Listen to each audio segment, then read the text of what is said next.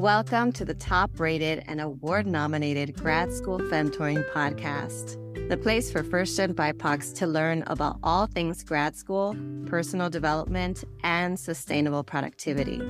This is Doctora Yvette Martinez-Vu, and I will be serving as your Femtor, providing you with tips and tricks and everything else you need to know to successfully navigate grad school and beyond. For over 13 years, I've been empowering first-gen students of color along their academic and professional journeys, and I'm really excited to support you too.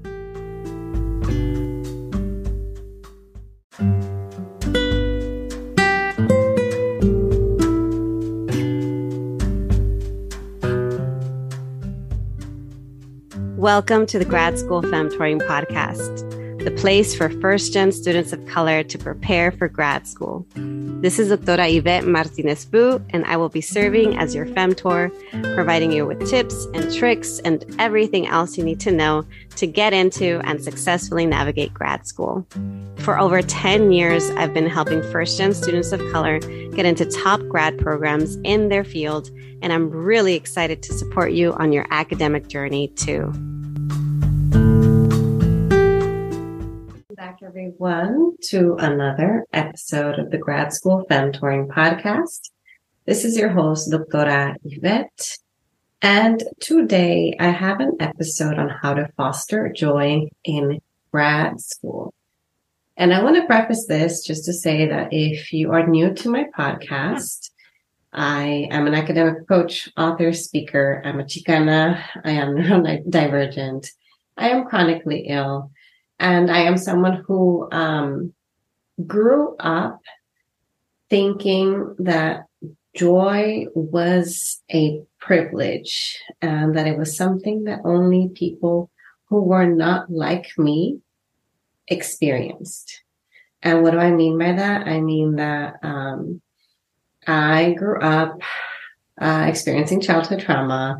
I grew up living in a working class community, and always kind of paycheck to paycheck, and in some cases in poverty. And I also grew up struggling with my mental health. I say for as long as I can remember, I have felt anxiety and depression, and it comes in waves. And I've gotten a lot better at managing it now. But I always worked under the assumption that I was just never going to be a happy person. I used to be very, very pessimistic and focused on the negative and focused on catastrophic thinking. Why? Because I had experienced things in life that felt like catastrophes to me at the time. And well, as you know, Grad School Femtoring, this episode, I always try to tie it back to grad school. Grad school was a really formative experience for me. And in grad school, I felt a lot of high highs and low lows. And one of my lowest lows, I mentioned many times, if you're familiar with my podcast, if you are one of my loyal listeners, first off, thank you for listening. But you know that I struggled with severe postpartum depression. That is no joke. That is not something that I take lightly. And it is something that I am so incredibly proud to have overcome. And it is also something that I am afraid to encounter again in the future. But I have learned a lot of different ways of little things that I have been doing in my life that have increased my moments of joy. And if you have more moments of joy, as they accumulate over time, you'll notice that you're experiencing a more joyful life. And because even though I had high highs and low lows, I felt like I had more lows than highs in grad school. And I don't want that for you. I know graduate school is hard. It is a big challenge. There are a lot of hurdles. And it can be a mind fuck, just be honest, to go through all of these hurdles, especially if you're first gen, especially if you're a person of color, especially if you are different in any way, shape, or form. but that doesn't mean that this program should rob you of your joy. And so let me just share a few things that I have been doing or more conscious of lately that has helped to increase my feelings of joy overall. And I don't have a lot of notes for this. I just kind of jotted down some things that came to mind when it came to experiencing joy. So we'll see. This might be a shorter episode. But the first thing is reminding you about this concept of the arrival fallacy. If you follow me on social media and you watch my reels, there was one reel that got a good amount of attention, and it was on the arrival fallacy. In fact, my younger brother, he follows my work, and he's trying to figure out what is coming next after he finished college. And he told me, wow, that one video where you talked about this concept about this fallacy. I was like, oh yeah, the arrival fallacy. He said that was really memorable for him. Why? Because the arrival fallacy is the false conception that as soon as you arrive at whatever place it is, well, as soon as you reach whatever milestone, you're going to experience long-lasting happiness. That is not true. More often than not, we move on to the next milestone and the next milestone, and we delay our happiness. We postpone it. And for the folks who experience more joy, they tend to prioritize experiencing and prioritizing joy in the process. So finding moments that you can look forward to during the process of you reaching your milestones. So in your case, if you are going through your graduate school journey and your milestone involves finishing your coursework and passing qualifying exams and writing a thesis or dissertation, then I want you to be very intentional about planning moments in your timeline that are joyful and doing things that you look forward to doing. If you focus on joy in the process rather than once you meet a milestone, I guarantee you will feel more joyful than if you wait until you're done with whatever thing is. And a lot of times we reach that big pinnacle of a milestone and we think to ourselves, this is it? Really? Like, why do I feel so down? You know how many people I've talked to who, and I said this before, who experience post-bachelor's degree blues, or I don't know if you want to call it depression. It might not be depression, but experiencing some sort of like really kind of downward spiral. The same goes with folks who finish any kind of milestone. They finish their graduate program. They reach whatever the next step is in advancing in their career. It could even be something bigger that you've always dreamt of doing. And you arrive and you're like, oh, I really wanted to have X, Y, and Z. Now I have X, Y, and Z. Why am I so unhappy? You know, I'm thinking about folks who have worked so hard to finally get that good paying job, and they're finally making good money, and they realize, I am miserable. I don't want that for you. I want you to figure out what are the things that make you happy now, incorporate them into your day-to-day life, even if it's micro moments, even if it's 2 minutes, 5 minutes, 10 minutes, micro moments of joy. Because then by the time you reach those big milestones, you'll have a better idea of what makes you happy. And then you can set goals in alignment with those things. Does that make sense? So the first one, arrival fallacy. I want you to be aware of that. I didn't learn about this until recently, the last couple of months, I think. And I wish that I had a way to describe that feeling that I had so many times. I wish that I had that language. And now that I have it, that's why I'm sharing it with you. The next thing that I want to share is to make sure that you focus on nourishing the relationships in your life that are meaningful to you and to make time for them. This is hard because in graduate school, you're very busy, you have a lot of obligations, and it often feels like you don't have time for your loved ones. I put my social life on hold for a good portion of my graduate school years. And I would not do that now if I could go back in time.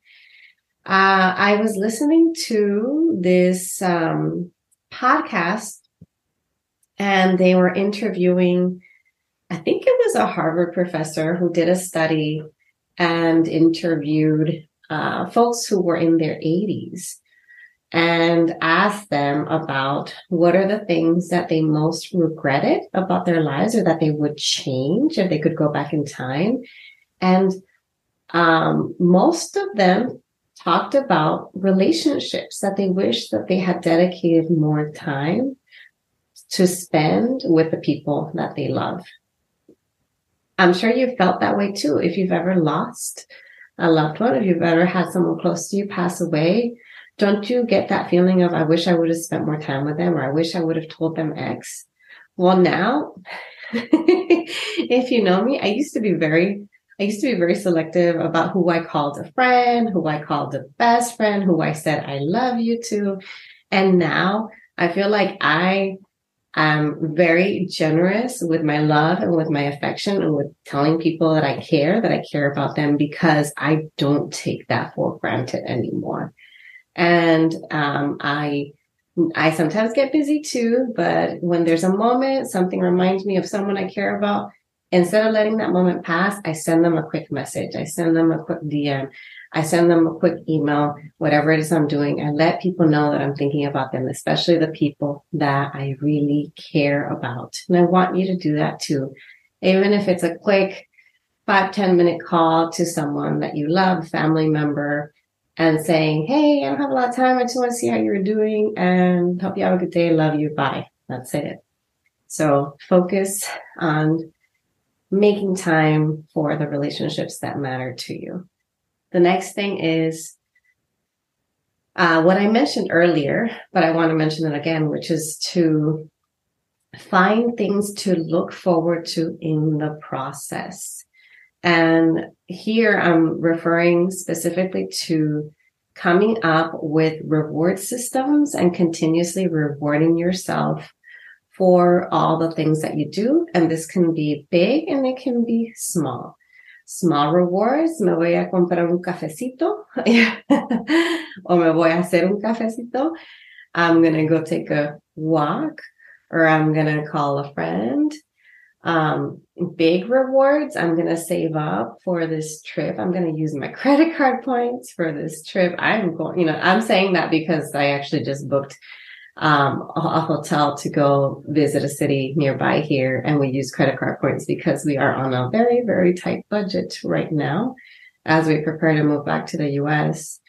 But I'm still finding ways to reward myself, even if I don't have much money to spend. You can do that too. You'll find ways, things that you can look forward to and that you can do to reward yourself. Why? Because you deserve it. Okay, the next thing is to find music that makes you feel good, to create a playlist or go back and listen to a playlist you already have of your favorite music. And then find moments in your week to play it in the background. I like to do this as a family while tidying or cleaning.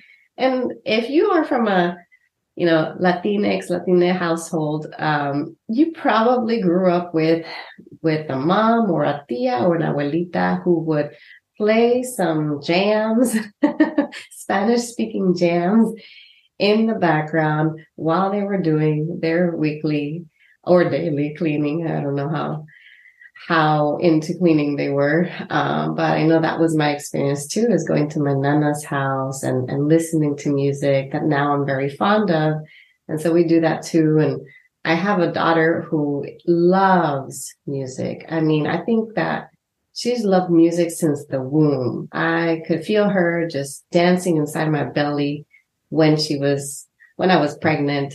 And she loves music and she loves dancing and she asks for music all the time. And guess what?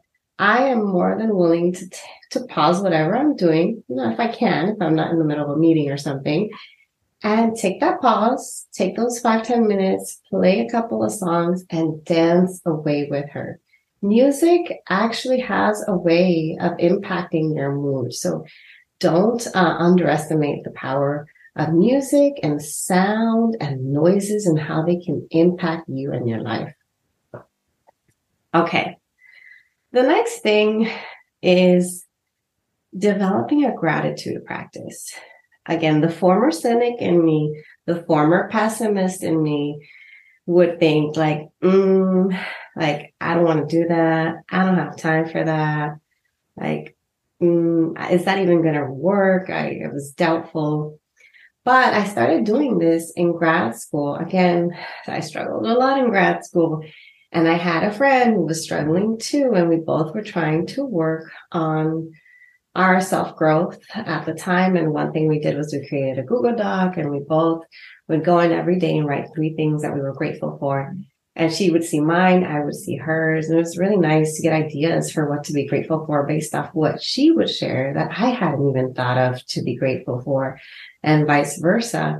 And now I no longer have a shared Google Doc, but I do make it an ongoing practice of reminding myself and reminding my kids, the things that we are grateful for. So this can look like a number of different ways. You could write it down. I know I have gratitude exercises in my growth journal. So if you're interested in my growth journal, I think I'll link it in today's episode for you to download it. So you can write it down, or you could just before a meal, at the beginning of your day, or at the end of a day, incorporate it as part of a habit that you have. You can do the habit stacking. If you're going to brush your teeth every morning, then maybe while you're brushing your teeth, you remind yourself, what are some things I'm grateful for? But over time, gratitude actually can help you improve your mood and experience more joy. Even in the little things, even if you don't have all the things that you wish that you had, there's something for you to be grateful for. All right. Another thing I want to mention is to exercise acts of kindness. And by this, I mean doing acts of kindness without expecting anything in return, because I know some folks who sometimes they do nice things and they expect you to return it back tenfold, who are counting down. I'll do something for you and we'll count down how many things you've done for them. I don't want you to do that.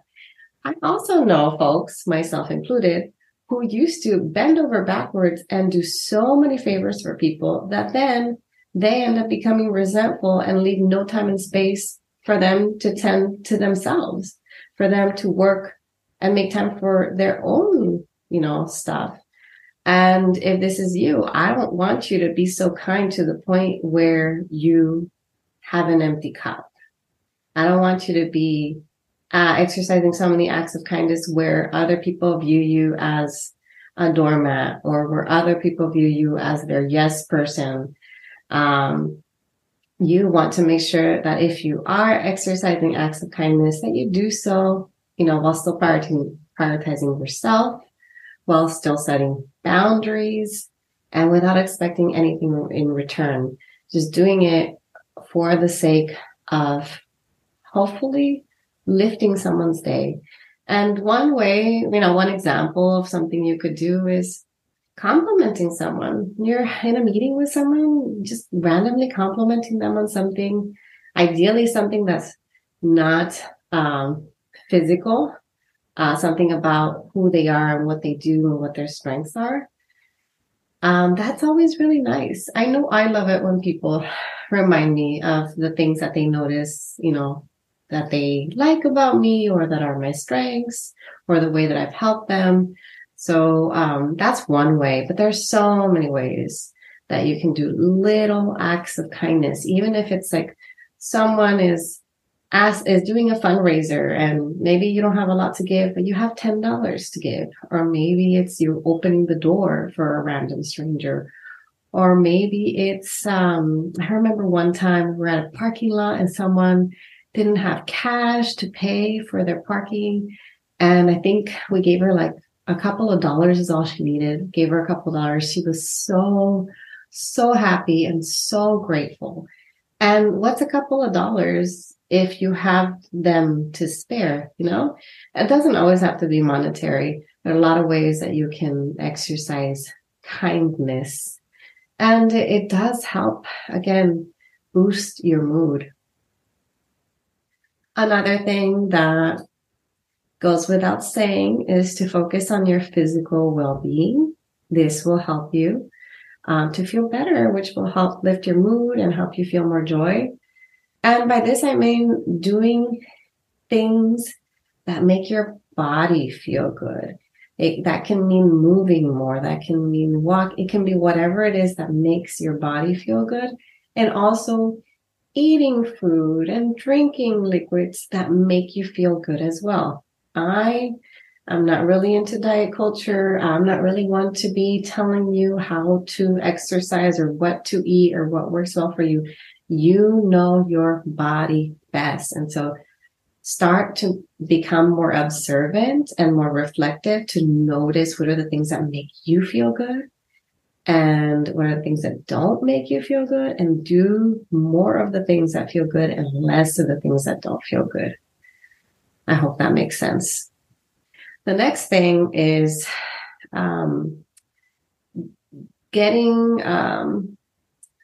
developing some sort of spiritual practice or engagement. And I don't want to conflict this with a religious practice, because I actually don't think you necessarily need to be religious to be spiritual.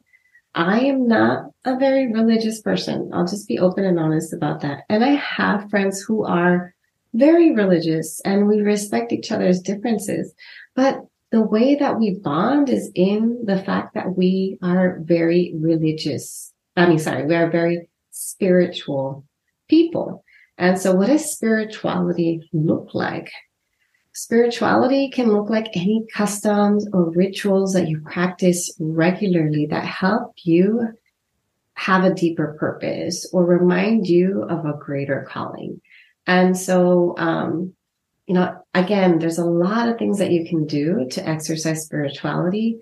The ones that I'm familiar with that I have engaged in are things like journaling, lighting candles, praying, deep breathing, meditation. But you can do a simple search to try to look and brainstorm of ways to get more in tune with your spirituality. I actually noticed, I did a life assessment a few months back, and the life assessment, I was trying to figure out where I was in terms of addressing different aspects of my life and my well-being. And one of the things in my life that had the lowest score was my spirituality. And that's when I realized, you know what? I can't just be doing it here and there, on and off. I actually want to embrace it and not be ashamed and do the things that make me feel good, that are part of a spiritual practice. And so for so long, I always thought, okay, lighting candles is so woo-woo. And there's, I can't prove it through research and science-backed data that works. But you know what? My mama has a botanica, and I grew up with her always lighting me candles for any little thing. Every time I had something going on, I distinctly remember when I went through my qualifying exams telling her, Mama, light me these candles, especially light me one for this one toxic committee member, because I want to make sure that this person is not out to get me. Can you hear the trauma in my voice? And I think that her candles are the reason I'm moving back to the US. I'm just kind of being silly right now. But the point is, now I embrace the fact that I grew up with candles as a spiritual practice. And that, to me, makes me feel good. It helps me to set intentions, and then it helps me to take action on those intentions. So spiritual engagements can be helpful. All right. I think those are all the things that I have to share for today. I also hear my toddler yelling in the background, which means that she probably just woke up from her nap. But I want to end this by saying that I don't think it's realistic to assume that all moments in grad school will be joyful. That's not true. Emotions, like a lot of things, they come in waves, they come in cycles, they come in seasons. But what we do have the power to do is to be intentional about fostering more joyful moments in our lives. That's it, everyone. I hope you found this episode helpful, insightful, and I will talk to you all next time. Thanks so much for joining me in the Grad School Femtoring podcast. If you like what you heard, here are 4 ways you can support the show. The first is to make sure you're subscribed and leave a review on Apple Podcasts. The second way is to get your copy of my free Grad School Femtoring resource kit, which includes essential information to prepare for and navigate grad school. You can access it at the link in today's show notes. The third way to support my show is to follow me on social media. You can find me on Instagram with the handle @GradSchoolFemtoring and on LinkedIn by searching my name. The last way to show your love is to sign up to work with me via my Grad School Femtoring Academy, my group coaching program for first-gen BIPOCs seeking to work on their personal growth and gain sustainable productivity skills. You can learn more at gradschoolfemtoring.com/academy. Thanks again for listening, and until next time,